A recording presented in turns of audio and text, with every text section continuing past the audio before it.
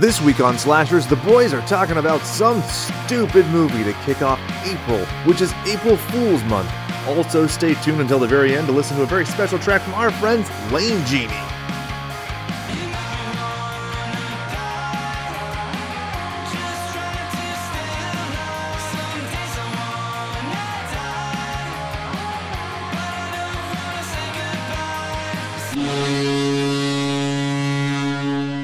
This is Slashers, a podcast about movies and more for those who love horror. Now, Brian, if I was to tell you... Oh, wait, I'll introduce myself, I guess. My name is Jake, and with me, as always, is my esteemed colleague, co-host, and cohort, Brian. Say hello to the mutant goons from beyond. What's up, goons? Now, Brian, if I were to describe for you a movie in which two developmentally disabled men are held hostage by a group of doomsday predators who ultimately starve them, neglect them, and then try to blow them up, what movie would you think I was talking about? I have no idea, man. It sounds scary. Terrifying, right? That's why this week we're doing Biodome. Bud and Doyle are here to save the world, but who's going to save the world from Bud and Doyle? Also, it's so good. Your dome away from home. God, Yeah. movies just aren't made this well anymore, I'll tell you that. No, they're really not. And honestly, I feel like this is one of the movies where they just kind of closed their eyes, took a couple darts, maybe a couple bong hits, and just let it fly. And wherever the fucking darts landed, that's where it's going with it. You know, I honestly have no idea where the character story arc is or why they are like they are. Maybe it's just, the typical, I guess I'm talking shit on JC students, but I'm like the JC dropouts, I guess. Yeah, right. But honestly, the movie is dumb. There's no question about that. But then there are weird savant moments and some great references that we'll get into. And there's a very interesting subplot to this film that involves true crime. So we can get into that. And then also make sure you stay tuned until the end of the episode where we will pair this film with an actual horror movie. For those of you who don't know, as part of our April Fool's celebrations and also the fact that everybody we know is in quarantine, we are doing some lighthearted films for April. Our Patreon bonus episode for this month is going to be April Fool's Day. So if you want a straight up and up horror film, you can do that. But yeah, we're going to be going through some sillier, wackier movies, and we're going to be arguing and advocating as to why they deserve to be called horror films. So Brian, shall I get into the trivia for this movie? Yeah, let's get to it. So did you know that this movie holds a whopping 1 out of 100 on Metacritic and 4% on Rotten Tomatoes? See, now I feel like that's an accomplishment in itself, right? Yeah, I mean, honestly, it's like the best of the worst. Not to take the nomenclature from the Red Letter Media series on YouTube, but that is a testament. And for it to be anything good is crazy to me. I mean, anything else you do literally is going up from there, right? After the fact. Yeah, and actually, I'm looking on it here. The Room, the Tommy Wiseau The Room from 2003, has a 25% on Rotten Tomatoes. So they are saying that film is 6 times better than Biodome. Get the fuck out of here with that. Yeah, I don't know. Once again, Rotten Tomatoes just fails to entice me to believe anything that they have at all. Yeah, they suck. They suck butt nuts. Now, the film did win Pauly Shore a Razzie, which he co-won with Tom Arnold in 1996. You'll remember Tom Arnold that year starred in Big Bully, Carpool, and The Stupids. I'm my own grandpa. So those never 3 seen movies any of those were perceived as being as bad as the one Pauly Shore film. Wow. I don't know what's worse. Yeah. It won 2 out of 3 nominations at the Stinkers Bad Movie Award, which was Worst On-Screen Hairstyle for Stephen Baldwin and Most Painfully Unfunny Comedy. Again, Pauly Shore was nominated for Worst Actor and lost outright at that time to Tom Arnold. Now, shall we get into the statistics for this week? Yeah, buddy. On a budget of $15 million, this movie grossed $13.4 million. Ooh. I don't know. I mean, honestly, though, that I would consider that a success for what it is. You know what I mean? It's almost the same return compared to some other movies that I feel like that we've seen that are just really bad. You look at the difference between the two and you're like, oh my God, you just spent $45 million and you got $2 million back. I mean, you know what I mean? I feel like maybe over time, this movie would be able to pay itself back as far as with DVD rentals and everything else, because this is big with like the whole Blockbuster Video and everything else, right? Oh yeah, and cable TV. It was on Comedy Central and stuff all the time. Yeah. So it definitely ended up making its money back, and it has a cult following.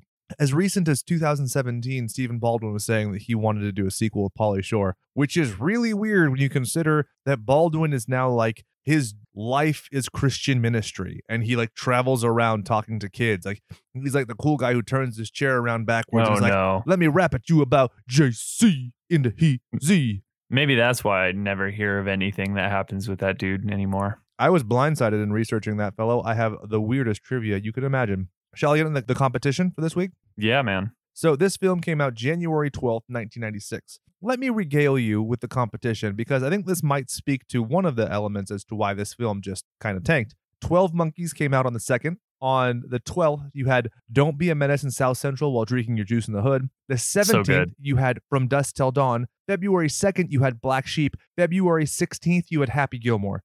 Yeah, there's no way that succeeds in any of those weeks. So, yeah, good luck. I mean, sorry. That's super rough. And this is like, I think we can kind of agree that like Adam Sandler kind of took the mantle of like the Pauly Shore bad comedy thing and ran with it. And so by this point, Pauly Shore's shtick was kind of viewed as outdated. And apparently he claims that he was going to be doing another movie for another company where he was in, like, it was set in Europe and he was this different thing. And apparently Disney bought the rights to that script to make him do In the Army Now, which he thinks like tanked his career.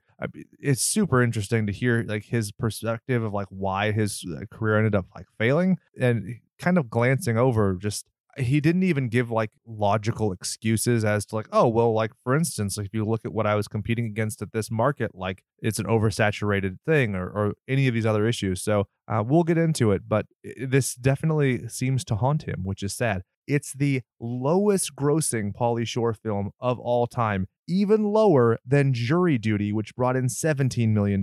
Can you believe that? Yeah, man. I don't know. Between this and like Son-in-Law. I like Son-in-Law. I love In the Army Now, even though it's a blatant ripoff of Stripes with Bill Murray, which was originally actually going to be a Cheech and Chong film. Weird. Really? Yeah, dude. Oh, that's interesting. All I remember from him once upon a time is when he would say like munching on some gruntage. Oh, I'll be honest, I've never been a huge fan of Encino Man, which is kind of weird because I do like Brendan Fraser and other stuff. Yeah. Whatever happened to that guy, Brendan Fraser? He did like the Mummy stuff, and then he said it like broke his body, and so now he has like some kind of issues with like weight management and stuff. But he did the voice of Robot Man in DC's Doom Patrol. So okay. There's that. I mean, it's kind of neat when you still have actors who maybe aren't exactly like the heartthrobs they once were, still involved somehow in like movies or behind the scenes stuff with voice acting, Yeah, and I think it's really interesting that basically any actor, if they get old enough, can be like forlorn and have like a career resurgence, Yeah, I mean, as long as you just push for it. Yeah, definitely. Like, look at Mickey Rourke. That guy couldn't act, and then he did The Wrestler, and he's like, I'm sad and I'm gonna die. Yeah, I mean, what's the fucking guy from Star Wars? God, everybody's gonna hate me. He does all that voiceover shit. The voiceover. Luke Sky. Oh, Mark Hamill. Dude, Mark Hamill. So there hard. you go. That's what I'm saying. Mark Hamill, he's like, yeah, fucking Star Wars like crazy. And then he did that fucking one with the Crypt Keeper guy, or not the Crypt Keeper guy, but the guy who, God, I'm so bad with names. He is like the Crypt Keeper, and he's really a mortician. We did a fucking episode on it. Yeah. He was in one of the Body Bag episodes, right? And then you're like, and then he just disappears. He had like a fucking sweet mustache. He was also in The Guyver. Can I tell you about how I hate people because of that movie? So Go I had on. seen The Guyver, which is based on an anime. It was, I think it's Biosuit Guyver, where a guy gets this like alien technology and becomes a super fighting killing machine and fights. Isn't that like a cartoon where like a it kid is as well. turns into it? Yeah, there's a cartoon, there's a manga, and then there's 2 live action 10. movies. The Ben 10, I think. That's a ripoff. Don't even. Never mind. It's too soon.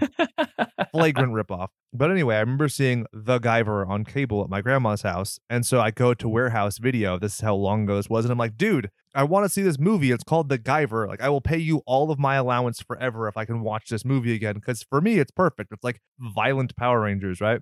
And the guy's like, I think you mean MacGyver. And I was like, I think the and Mac are different words, fuckwit. And so from then on, I just never ask for help if I'm in a store anymore. It's like, I'll figure it out. Yeah. I mean, you can't be any more different between the two, right? MacGyver and the Guyver. I mean, if you look at the story and everything in between, like you're like, wait, one guy just creates things out of toothpicks and tennis balls and everything else. And the other is like this aliens and superpowers and all kinds of shit. So imagine one's clearly the a lot better than power the other. of MacGyver, but instead of a paperclip, he has the Guyver suit. Whoa. Very good. Very good. So this film, 95 minutes long. Did you love it? Yeah, again, it's the golden shower of minutes, I guess you would call it. It's not the golden hour, right? It's the golden shower. Oh, yeah. It's a nice peace stream on my face. I think it's a great time. I could see how you'd argue that second act kind of lags a little bit when they're doing the montage, but the fact is it's a montage. Like they just kind of quickly go over the homeostasis and blah, blah. And then it's the end of the movie. Like, and it sets up the best idea for a sequel ever. I love the ending to this movie. It's so dumb, but it's so great. Yeah, absolutely. I feel like, honestly, the only thing the montage is missing was the song where it's like, do, do, do, do, do, do, do, do, do, do, do, do. Excellent. So the film was directed by Jason Blum, which was actually his feature film directorial debut. The only other film he directed was Overnight Delivery with Paul Rudd a couple years later. He did a couple episodes of Veronica Mars and iZombies, but then he's really kind of hit his niche being an executive producer on films such as Criminal, Survivor, and The Hitman's Bodyguard. Never heard of any of those. The Hitman's Bodyguard, Samuel L. Jackson and Ryan Reynolds, and they're like, meh. Oh, that's the newer one, right? It came out maybe 2017. like you. Oh, okay. Yep. Never saw it. Neither did I, but I mean, still. Yeah. Yeah. Like, I've already seen Ryan Reynolds play the Deadpool character like 5 separate times now. Right. In all these different movies. And you're like, you're the same exact guy, like just portrayed differently. Like that one. Blade trilogy, same exact guy. Yeah. Right. And then, so did you see the Netflix movie that he came out with? Oh, the Michael Bay one? It's like with all a bunch, everybody's like numbers. There's no names to them, and he creates like a super magnet and shit. It was really fun to watch. I mean, visually pleasing because A, Michael Bay, and B, just because I love all kinds of action and shit exploding. But there wasn't a lot of substance to it. But it was good. I didn't see it, but I mean, I heard people like nobody said really mean shit, which was shocking to me. Yeah. When it comes to who's his facey, what's his name, it's almost always like, oh, everything Michael Bay does is not The Rock, so fuck him. Yeah, I guess you're right. Written by Kip Koenig and Scott Marcano, and the story was done by Adam Leff, Mitchell Peck, and Jason Blumenthal. Apparently, it was conceived as being more of a serious film, and then MGM was like, no. It's silly. This is dumb. Scott Marcano, going back to horror, wrote Sanitarium from 2013, starring Malcolm McDowell, who was in A Clockwork Orange, which we just reviewed. And if you haven't downloaded that episode, you should download that episode because our downloads suck in the quarantine. Oh, man. It was a fun episode. I like that movie a lot. Produced by Bradley Jankel, Brad Krivoy, and Steven Stabler. Stabler in the throat, maybe. Did any of those guys produce anything else? Didn't look. Yeah. Honestly, I was kind of perusing through the old IMDb and nothing really spoke to me. You know what I mean? Well, if you look at the Biodome wiki on Wikipedia, it's really bad. Like, so many of these people didn't do like anything else. For instance, Brad Krivoy is the only one of the 3 who even has a Wikipedia page. And I mean, that dude's career is pretty dope. He was also the producer for Dumb and Dumber. So, I mean, he's actually done a lot of stuff. You know what's really sad is, honestly, I could make a Wikipedia page about you. And there are the people who have actually worked on this movie that do not have Wikipedia pages. So that in itself is pretty sad. Yeah. Our show can't have a Wikipedia, though. Why Apparently, not? you need like certain follower statistics or something like that. Oh, that's a bummer. Yeah, it's also really embarrassing when you try to create a Wikipedia for your own show. These This are the show is coolest great. guys ever. I would totally give Jake a hand job, which I've been doing almost every single day since I was 11, maybe even younger than that. I heard Jake has a negative 2.5-inch ween. Woo! Continuity episode to episode. That's why you got to tune in each week. Thanks, slashespod@gmail.com. The music was by Andrew Gross. He did 8 Heads in a Duffel Bag, Which is barely great. legal, and Tenacious D, Pick of Destiny, which coincides with Jack Black and Kyle Gass being in the actual movie. So. Deactivated lasers with my dick. Great. Now I'm going to have to go listen to that entire album after this. You're welcome. Yeah. So, and can we also just talk about the amazing soundtrack throughout the movie? What, Reverend pretty Horton damn good. Heat, Faith No More. Who else do we got? We got Voodoo Glow Skulls with Shoot the Moon. I Want Candy. The Spider-Man theme song by the Ramones. Hell yeah. I mean, the fucking Safety Dance. I mean, come on. Like, all kinds of shit. It's pretty cool. So fun thing, when I pitched doing this movie to you, it was because I've been listening to the Safety Dance with my little child, because she's a small cherub and she looks like the midgets from the music video. So we run around my living room doing the S dance. Yeah, Michelle and I were doing that earlier. She had never seen the music video for that. Oh song. no. Yeah, so I showed it to her and I was like, okay, I was trying to describe it before I showed it to her, and I was like, imagine you're in like Willow Times and everybody's just doing like the S Safety Dance stuff, and she's like, huh? I'm like, just watch, it gets amazing. And there's like random kids with a little twirly ribbon, and then there's like 2 people wearing chicken heads and they're like cockfighting apparently. I don't know, it's kind of fun. It's pretty great, isn't it? Yeah, it's pretty cool. So shall we get into the nicknames? Dick names, Snick names. prick names. Are we gonna? Do you want to do the one-upsmanship again, or you just want to get into it? I feel like I might get tiresome week to week. Let's just get into it. So Pauly Shore plays Bud Squirrel McIntosh, not a weasel, but a squirrel. Thought that was kind of fun. Did you have anything for him? I honestly have nothing for him. He is an enigma in his own. I really just want to call him Pauly. Yeah, I think that's kind of fair. Or squirrel. It's kind of hard when the movie provides nicknames for you. Right. I think that's fair.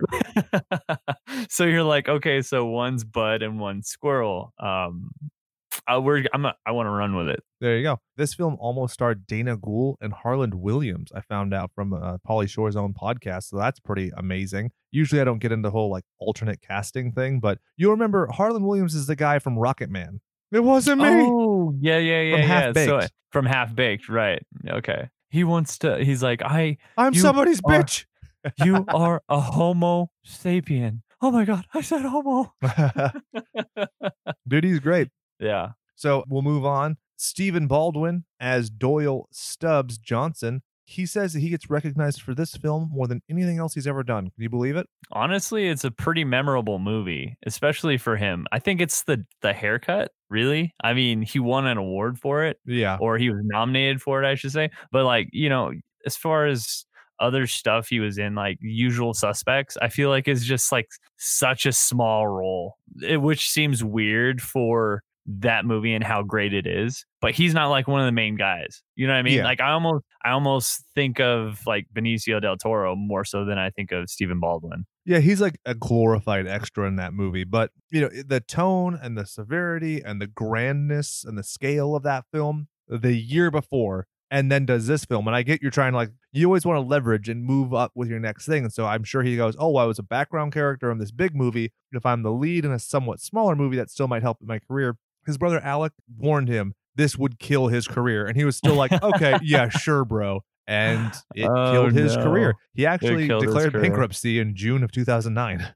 That's a bummer. That's after he was on Ty Murray's Celebrity Bull Riding Challenge in 2007, wherein he broke his shoulder. Yeah, I don't know. Honestly, I'm not really sure how well people do like the celebrities when it comes to these like road rules, real world celebrity bullshit, this or that. But I usually the people they pick up are some that are on the down and outs, and they're like, oh yeah, dude, bargain bin. Let's just fucking pick them up, see what happens. Yeah, like Flavor Flav, the guy who was like, hey, Chuck D, I'm Public Enemy. And Chuck D's like, actually, you're not. You're a reality TV star. Go sing your sob story to Brigitte Nielsen, am I right? I was going to say, and then he was like all about Brigitte, and then you looked at her, and then you looked at him, and you're like, this is a train wreck. Yeah. Other movies that Mr. Baldwin has been in, Flintstones Viva Rock Vegas, and I've actually seen this movie, Sharks in Venice, and it's as bad as it sounds. Oh, dude. I can't believe I forgot about Flintstones. He plays Barney. But no, it's Rock Vegas. The first one, it's Rick Moranis, and it's awesome. Yes, that's true. That's true. So Rick Moranis and John Goodman. John Goodman. I was like, big dude, fucking Roseanne. What's his face? Yeah, John Goodman. That was a great movie. It's fun. Rosie O'Donnell. I'll always remember when she's sweeping up and they're homeless and they're out in the woods or whatever.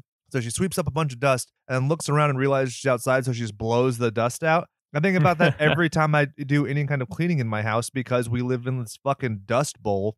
Yeah. I think the only thing I remember from that movie, or there's a few things, but like one of the main things I remember is the disgusting pig that is the garbage disposal underneath the sink. That's so funny. It reminds me of the gross little like green creature from Evolution, which is it you who hasn't seen Evolution with David Duchovny? Never seen it. Okay, so spoiler alert, your boys might be reviewing that in this April Fool's Month bullshit. That movie fucking rips hard. Did you know Stephen Baldwin is the father-in-law of one Justine Bieber?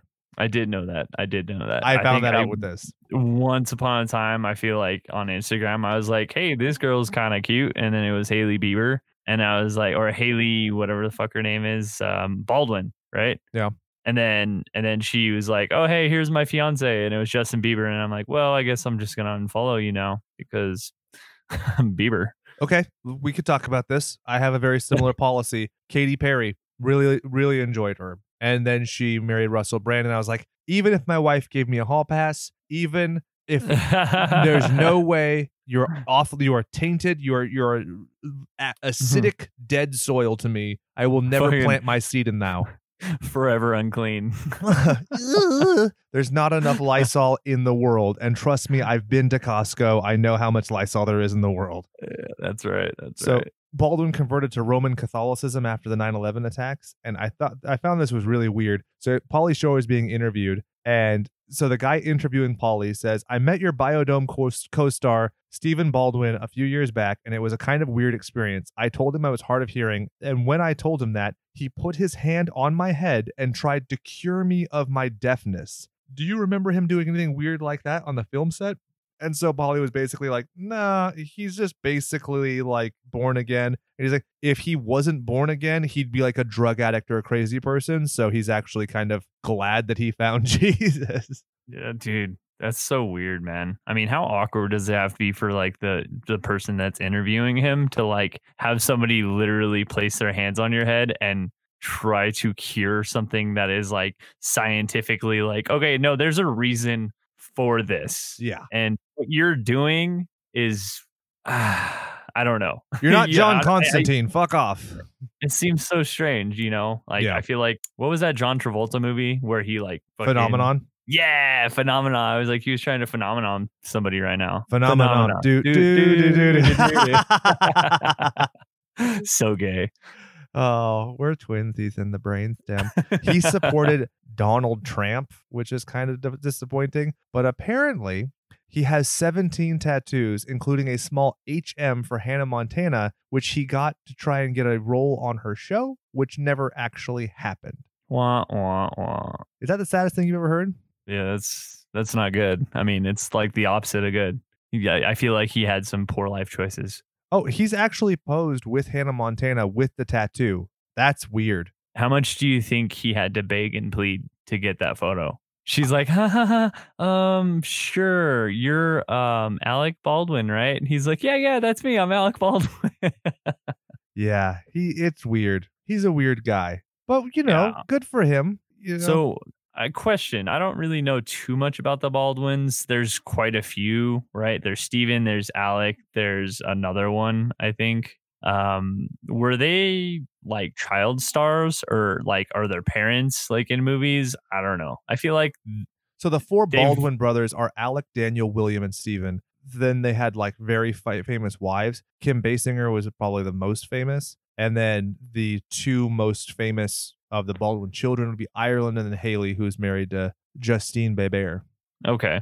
So nobody famous like from their parents or like their parents weren't like actors or actresses or anything? Well, there was Alexander Ray Baldwin Sr., but he doesn't have his own Wikipedia page according to this, so he must not have been that famous. I feel like everybody, I mean, and it makes sense. Everybody has their own kind of path through life, I guess. They just all ended up being in movies and whatnot.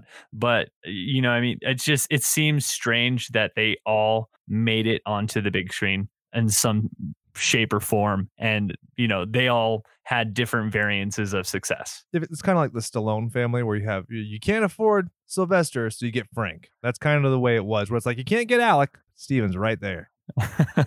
It's very, yeah, right. Yeah, it's very different in the Arquette family, for instance, because Arquette was first generation was Cliff, Lewis, and then you have obviously our boy David and his sister Rosanna and Patricia, and then sister Alexis. So yeah, I remember Alexis is a super brave person to be coming out as trans when she did. You know, this is, what was this, the early 2000s? Now people are cool, but back then people demonized that poor woman. Was that was she in Pulp Wedding Fiction. Singer? Oh, was she?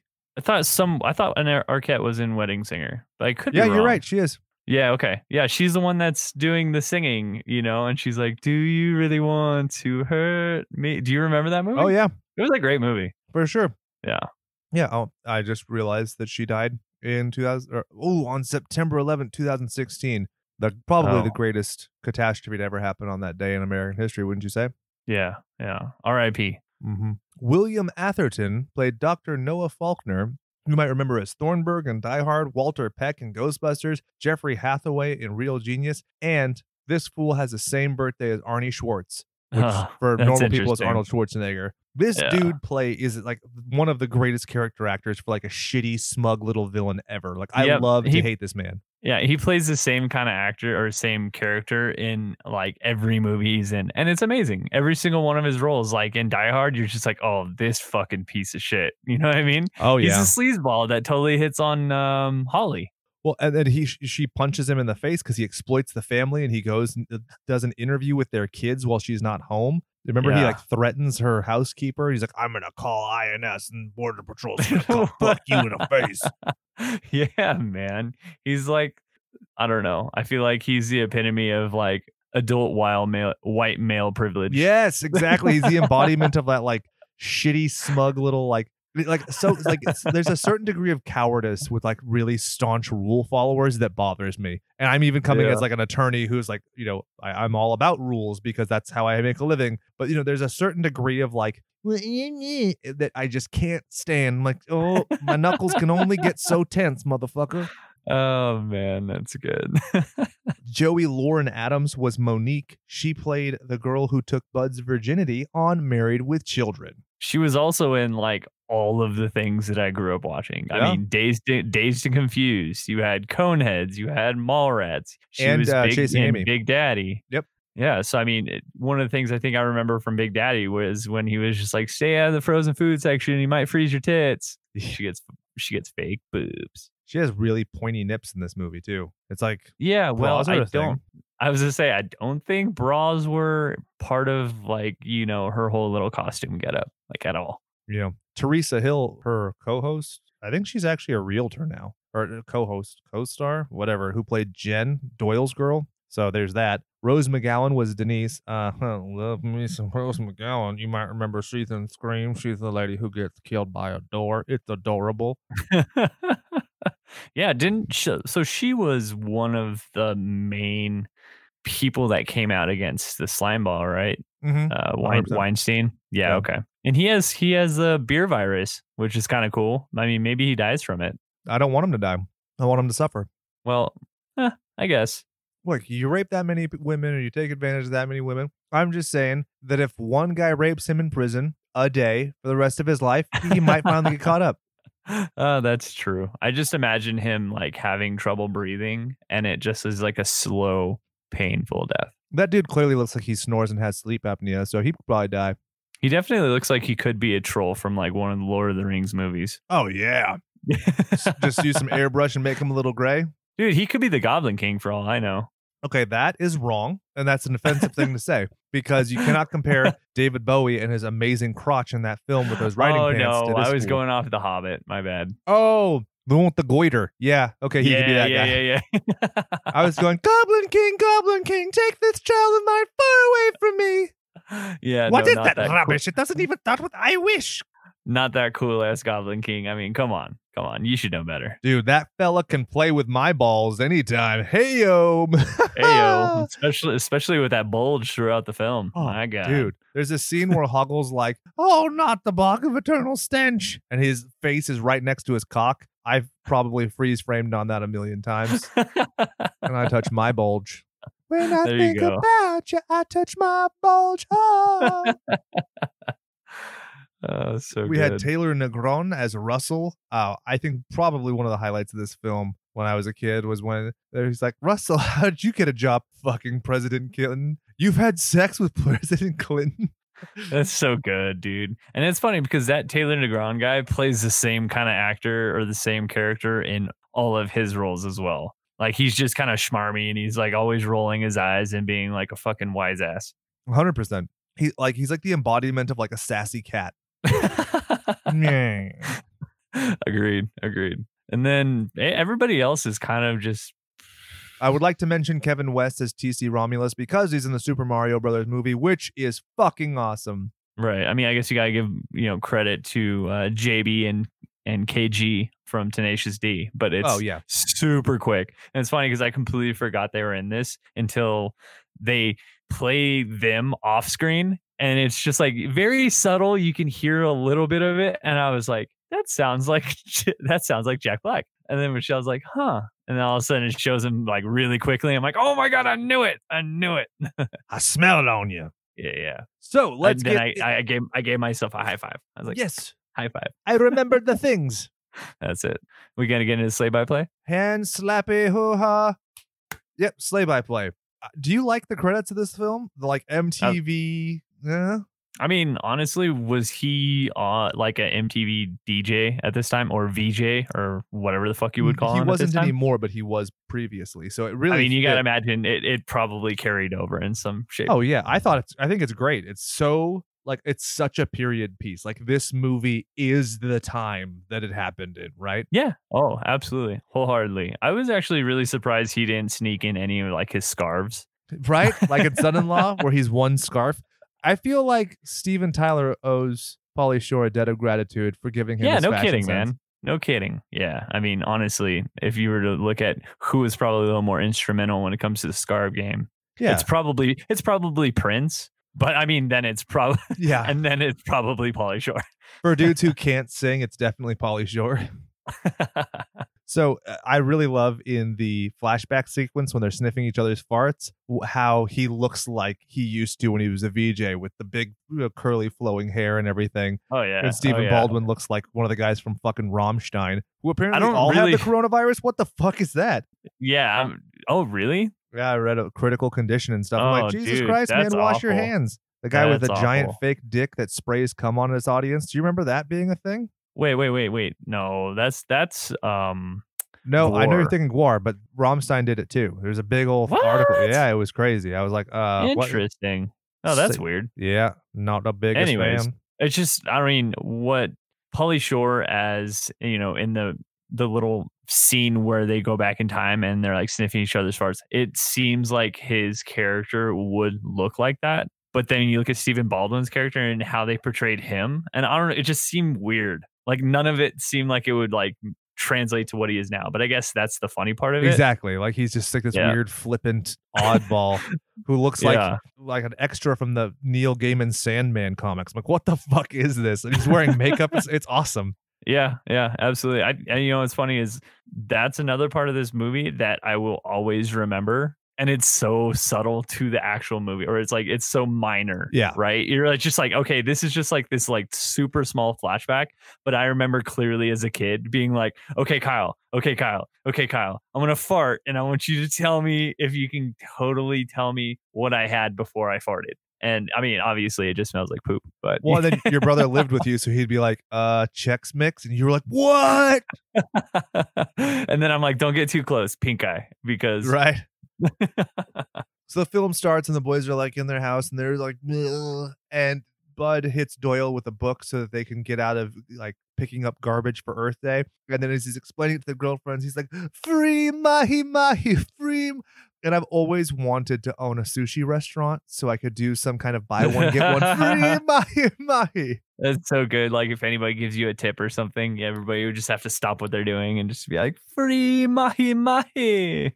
And I love that's good. So we're gonna go like everything that Doyle had happen in his life is incredibly fucked up. When he comes to, he says, "Please let me out, mommy, or at least slide another pancake under the door." That's so funny. Implies some serious childhood trauma, like a movie we did last week, A 1 Hour Photo. Yeah, it's pretty morbid, right? And I mean, there's multiple instances where they're just like, "What happened to you?" And he's like, "I don't know. My parents have always wondered the same thing." Oh yeah, right? Where did you come from? My mom and the authorities are still trying to figure that one out. Wait, what? Say again?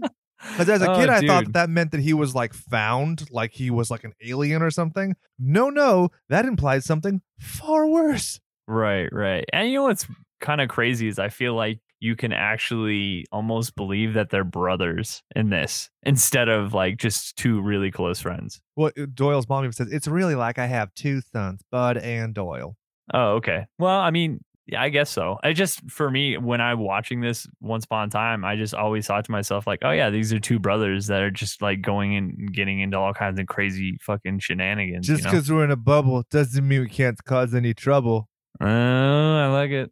Right on. So when the girls find out, they get super cranky and they call them from, the activities they're doing, and they basically fabricate this story. They're going to go with these swimmers from the local college and, a finagle. And Bud says, we've talked it over and you can't go with the guys to the kegger. No. And then he very seriously, as if it's like an action film, Doyle, our girls have been seduced by breaststrokers.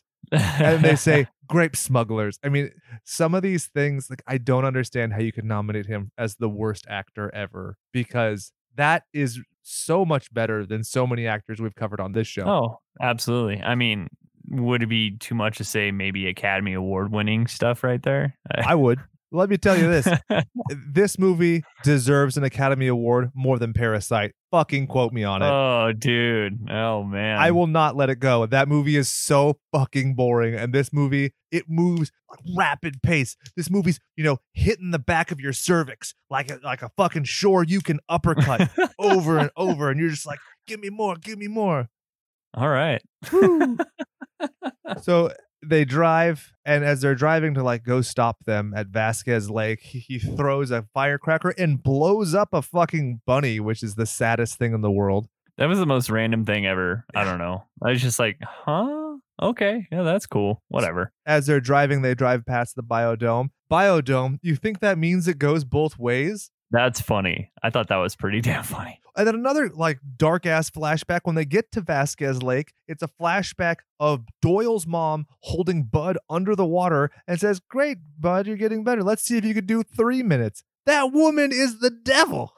Yeah, Red. Do they show? I feel like they show her later on in the movie, right? Yeah, she's all sugary sweet and she looks like, kind of Dolly Parton-esque. Oh, yeah. There you go. So they are, driving, right? And he has to take a piss. Yep. Right. He says, what does he say? There's something he says where he's like, I don't know. Drain the lizard. Okay. I was like, drain the main vein. Yeah, it's probably drain the lizard. That sounds better. Blah, blah, blah. Did the microphone pick up the fart? I hope so. It totally Brian, what's did. it smell like? Oh, fuck. I have a lemon head in my mouth, and I had a lemon head mixed with fart. It made the fart taste worse. Oh, dude, that's gross. That's gross. So there are some weird things where they have this like savant understanding. So they get to the Biodome and they break in using firecrackers. And there's a reference to the JFK assassination where they say, dude, that's it came so from weird. the grassy knoll. Assassins, holy Kennedy. And he says that he's going to have a Rip Van Tinkle Fest, which is a literary reference, as if he even knows how to sing. And then, dude, full on fucking Sig Heil's the security guard. Like, what is happening here? This is crazy. Yeah, I mean, this is definitely one of the instances throughout the movie where you're like, yep, definitely wouldn't be able to get away with doing that nowadays. 100%. So they get inside, blah, blah. The pickup line where he's like, are you fruit at the bottom or stirred? Am I overly vegan and thinking that's just a fucking disgusting pickup line? It always creeps me out. It's fucking gross. Yeah, absolutely. I mean, I don't know. I didn't really get it at first. And I was just like, oh, you're talking about it. Never mind.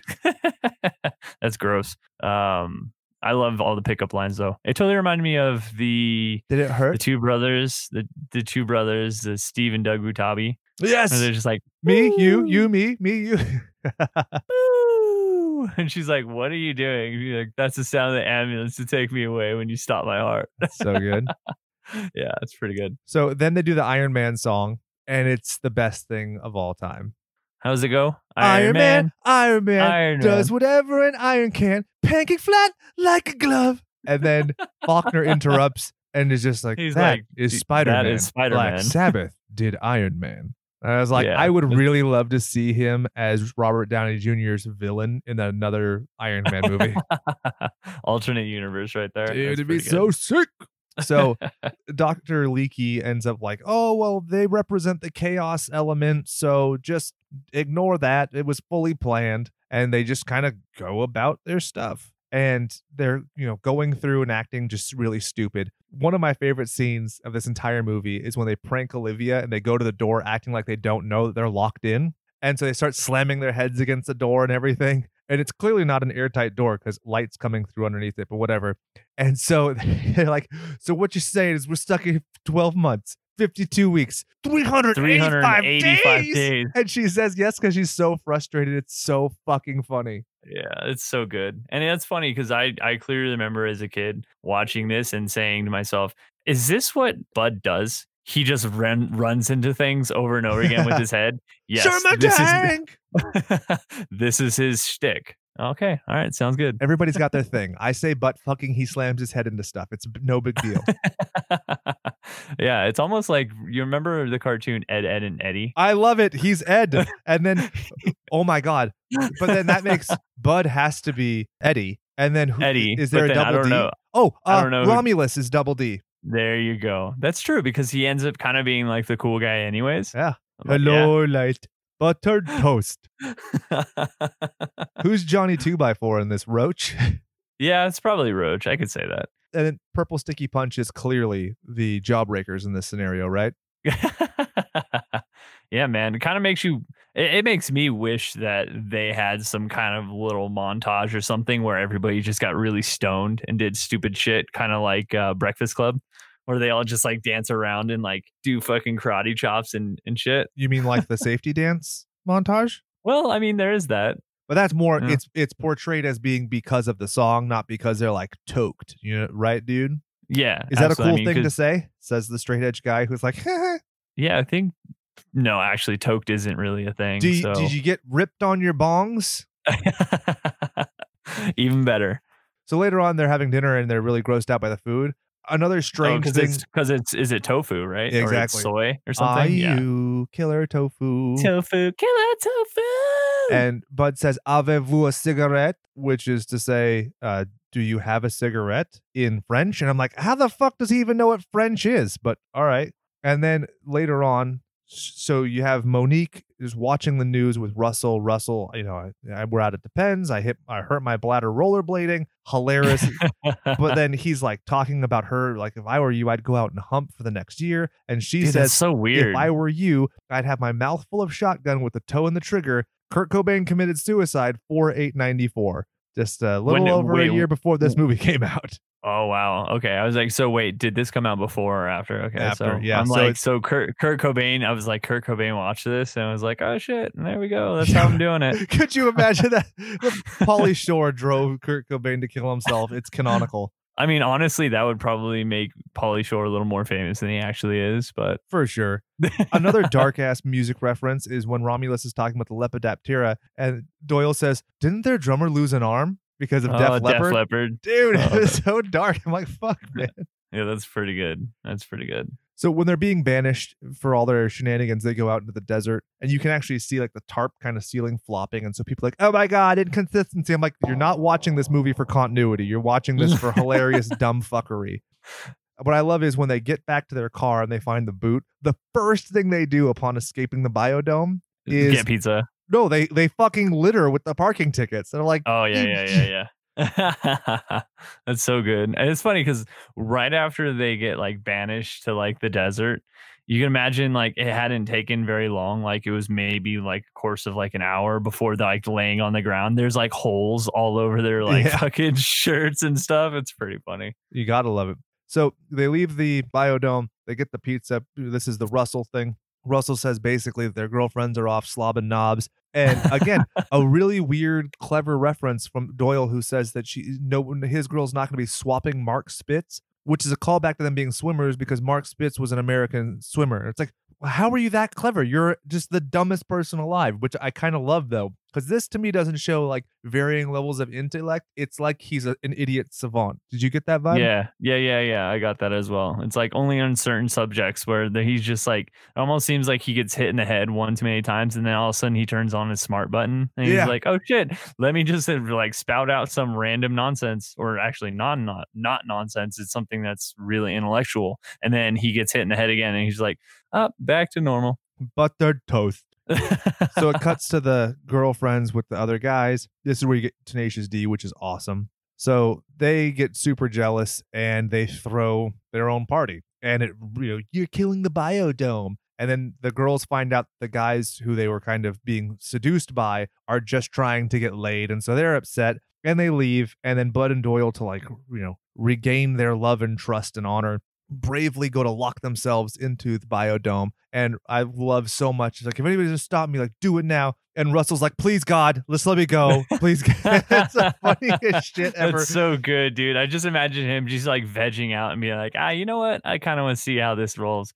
And then he's like, nah, you know what? Nah, fuck this shit. I'm out. Yep.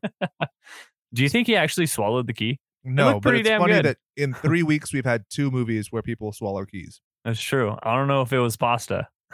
I don't think so. So they lock themselves in and basically they go on a quest to rebuild the biodome. And one of the things that's great is, Romulus calls him a simian, or Doyle. Romulus calls Doyle a simian at the beginning of the movie, and Doyle replies with dick. And so after he swallows the key and Romulus said nothing to stop him, he says dick back. And it's like, yes. It's so good. Dude. That guy's so good. You know what he kind of reminds me of? Who? He kind of looks like Maynard James Keenan. Oh, 100%, dude. He also looks like the guy who did the voice of SpongeBob. He also looks like the Dean from the Community too. Hell yeah, he reminds me of Tom Kenny. A bunch of great characters. So yeah, absolutely. So anyway, bum, bum, bum, bum, bum, bum. Oh yeah, another weird one. Doyle says impossible is my nom de plume, which is pen name, and it's like, how do you know what that is? But when he's talking about, I never quit anything in my life except Chinese calligraphy, blah, blah, blah, and masturbation. Okay, well, I didn't quit masturbation, but give me a break. It's the only thing I'm good at. And then when Bud's like, you are very good at it. It's the funniest shit ever. It's so weird, dude. I'm like, they got an interesting relationship, those two, huh? Oh, yeah. Maybe a little double Dutch rudder action going on there. Hey, there ain't nothing wrong with it. If you're both jacking off, you're just jacking each other off. Is it gay? Yeah, Yes. I mean, and you're not touching their thing. It's you touching their hand or their arm that's touching their thing. So, oh, that's an interesting take. I could see that. I mean, that's honestly what the double Dutch rudder is, right? So, oh, that's what that is? They're holding their dick, and then you grab their arm and you do the motion, and then they grab your arm as you have your hand in your dick, and you're just doing the motion of it. That's just masturbation with extra steps. It's totally true. So they're trying to, get them out. They're doing the Waco thing and they're playing the loud music and they play the safety dance. And this is where you get your great montage. And it's awesome because one of like a midget or a small person or a dwarf joins their safety dance. And they're in like a full on Jester outfit. So and you're good. just like, what? Where did any of this come in from? a sealed bubble? So maybe that is, Brian, to your point, maybe this is them all being high as fuck and it's a group hallucination.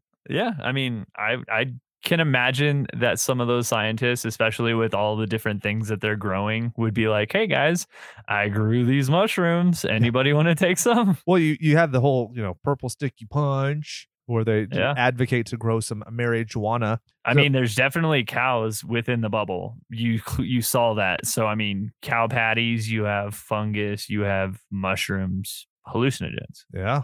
Psilocybin is a fun guy. Nothing. Sorry. Wow.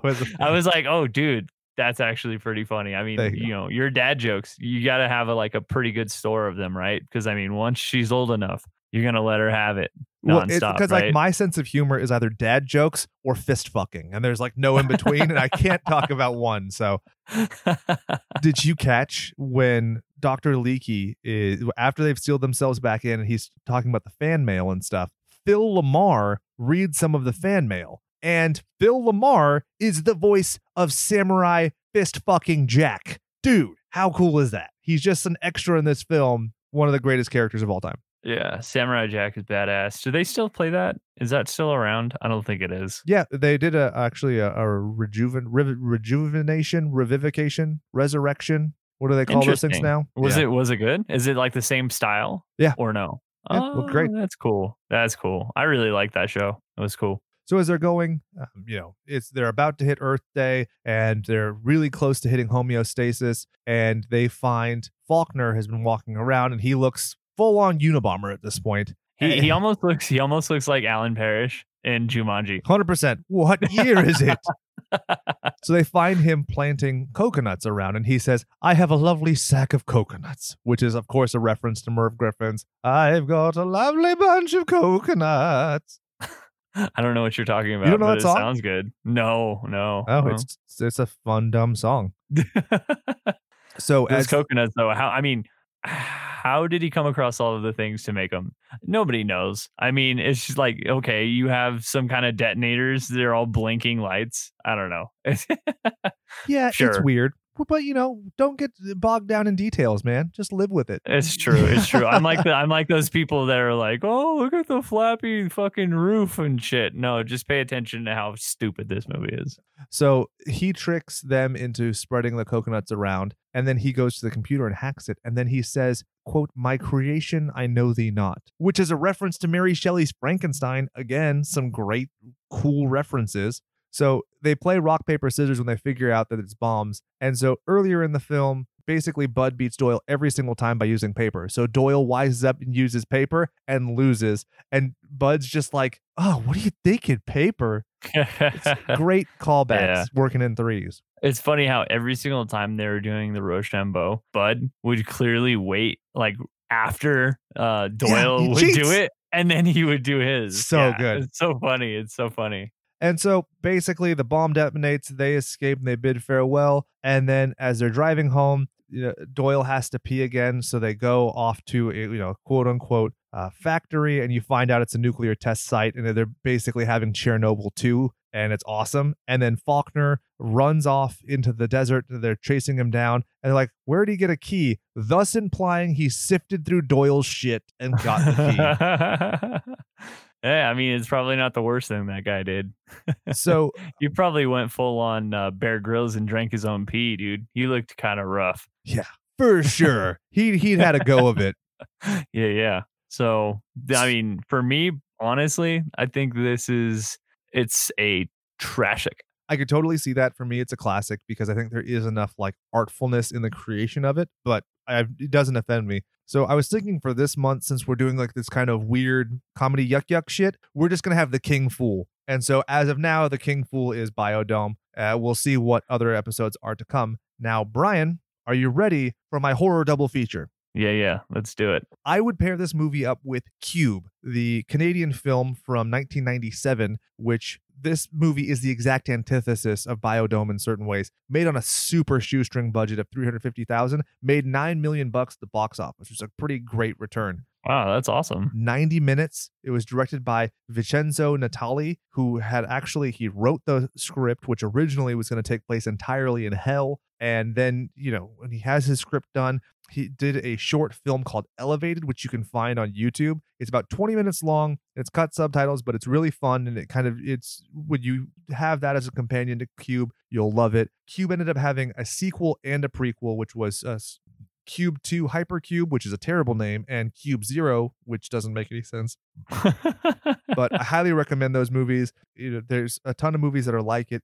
It's also very reminiscent of the Twilight Zone episode 5 Characters in Search of an Exit, which aired December 22nd, 1961. And that is the horror recommendation to keep our bullshit credit, our street cred, to be a horror podcast. Right. Street cred, what? So, Brian, overall, are there any other horror films that you would pair with Biodome? That's just the one that came to mind because I'm the one who pitched Biodome, so I'm the one doing the pairing. We have a couple that you're pitching, so you're going to do the pairing. Right, absolutely. Actually, I can't think of anything else that really comes to mind. You know, stuff in space, really, because it's the only thing where it's like sealed, right? Yeah, okay, I can see that. So, anything in particular, or I don't know, man, Life or something. Here you go. That stupid movie Life, where everybody becomes idiots when they're dealing with the alien Calvin. Bud and Doyle are Calvin, and the scientists are idiots who engage in it and ruin everything. Boom. There you go. Boom roasted. I don't even know how I did that. I forgot I even saw that movie except for the reference to Spider-Man. That's crazy. If you could recast any horror film and put Pauly Shore in it, which movie would you do? You only get to choose one. And I want hilarity to ensue. So I will start. Okay. Silence of the Lambs. I would replace Hannibal Lecter with Pauly Shore. Okay. That's very good. And I like that. If I can, I'll also take it one step further. Replace Jodie Foster with Kylie Minogue and replace Buffalo Bill with the guy who played Faulkner in this movie. I was going to say Buffalo Bill would be Stephen Baldwin. I would think that, but William Atherton is just so creepy in a lot of ways that I think he'd be perfect. That's true. So I was thinking I would do the original Texas Chainsaw Massacre. Oh, with Pauly Shore as Leatherface. Is he going to be Franklin? But yeah, he'd be Leatherface. I love that. I mean, you can't imagine him being able to like swing around a chainsaw because I can't imagine him lifting one over his head, let alone, unless he had like one of those like little baby pruners. Yeah, right. Like the one that like you like prune the hedges and shit. Like that's how he killed people. I could totally see that. It'd be fucking great. And then Stephen Baldwin, he's just not relevant, so I wouldn't really cast him in anything. I don't know. I feel like maybe I can see like Stephen Baldwin as who is the guy that, damn it, what's his name? Nicolas Cage in Face Off. I can imagine him playing Nicolas Cage's character in Face Off. I could totally see that for sure. Yeah, I don't know. It's not exactly a horror, but.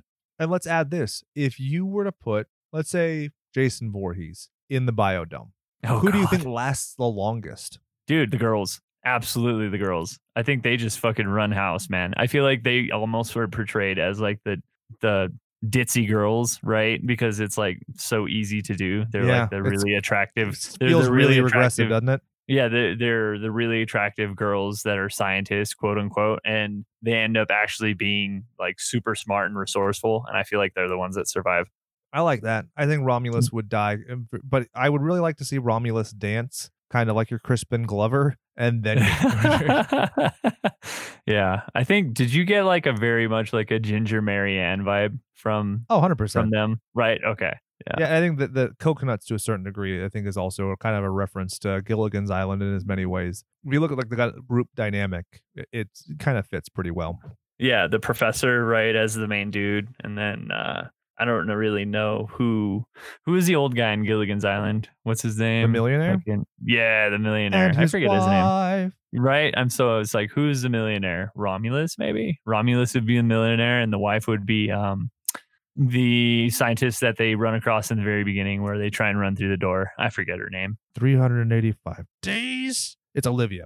Olivia. Okay. Yeah. And so then would Doyle would be Gilligan, and Bud would be who's the skipper? Well, right? That's a tough one. I feel like Bud and Doyle are the Gilligan. It's like a tandem, like, because they have kind of a hive mind. And then I feel like the way that he gets so frustrated, Faulkner has to be the captain. He has to be either that or a professor. But I feel like the professor should go to Romulus because he's smart. That's actually a really good point. So I don't know. That's kind of cool. It's a little dynamic there, right? It's essentially Gilligan's Island meets Bubble Boy. $500. So last question on this film: who do you think has the best looking genitals. Not necessarily the biggest, but the best looking genitals of everybody in the Biodome 5 plus Bud and Doyle. There is I'm gonna a have to right go answer. I'm gonna have to go with Kylie Minogue. That is fair. I was really hoping that you would say something perverse about one of the other guys, but yeah, I think Romulus would have a nicely trimmed and manicured. Do you think any of these guys have an I feel anteater? like, I don't know. I feel like Romulus could have like a like a super behind the scenes, like down to my knee kind of dick. Yeah, So- dude. Although he's like super skinny, so it'd be like a needle dick. But you know, You'd be like, I'm gonna shove it up your butt, fly. Oh. yeah. All right, buddies. Well, stay tuned next week. We're going to keep doing this at least until quarantine procedures are over. It's just a dark world. And I know a lot of people are sad. And I know that, our numbers could not be fucking lower right now with everybody having free time and not commuting. Nobody gives a fuck about podcasts because it's like, why would I listen to you talk about Biodome? I'm just going to watch Biodome while I'm quote unquote working from home. Yeah, and here's the thing also, don't get me wrong, I love doing the podcast with you every week, but at the same time, this is another safe way for me to just kind of hang out with you, Exactly. So there's also that. And if you are into super horror stuff, we obviously are going to be doing the Patreon bonus, which is going to be straight out and out horror. If you're a $5 patron or above, you get a weekly bonus episode, which is awesome. We're always receptive to your recommendations. I have a feeling that May is going to be pretty gory by comparison, just because I feel like we owe it to you to kind of do some gruesomeness. And hopefully by then, the world is a much brighter and sunshinier place. We're always open to suggestion. We have the slasher submission form. Feel free to reach out. We'll be happy to engage you. If there's ever anything we can do to try and get you to do a review or, share about the show, we'd really appreciate it, because at this point we've kind of stagnated. And in fact, like I said, our numbers have kind of gone down because of the crisis. So, new sets of eyes, new sets of ears would be great. Brian, do you have anything to send these goons off with this week? If you ain't watching them dying, you ain't really trying. Bum, bum, bum. For Brian, I'm Jake, reminding you to go out there and do something you love. And remember that all work and no power play makes Jack a dull boy. Did we hoodwink you? Was it awesome? Did you actually read the episode description? That's something that's great, is nobody ever reads them, and I feel like for this episode, people are like, oh, I'm going to skip the title, go straight to the description, and figure out what I'm supposed to be listening to, instead of just giving us the goddamn download and helping our statistics. Anyway, I'm super stoked about this band, Lame Genie. A, it's a clever as fuck name. B, it's an awesome project. I stumbled upon them because they actually did an entire album of all the tracks for Zombies Ate My Neighbors, which, if you know, I'm a huge fan of that franchise and Ghoul Patrol, so I absolutely had to reach out. And I had talked about doing a research-based episode for Zombies Ate My Neighbors, but not really anybody was interested. So instead, I decided to put them with this, because this is the Punch-Out medley, which is just... I feel like Bud and Doyle have a lot of head trauma, and I feel like Little Mac is probably right there with them. So you can find Lame Genie basically everywhere. lamegenie.bandcamp.com, facebook.com/lamegenie, YouTube/C/Lame Genie, and also they still, as of now, have a show coming up September 12th for the Connecticut GamerCon. So be sure to check them out and let them know how you found them. Enjoy the Punch-Out medley by Lame Genie.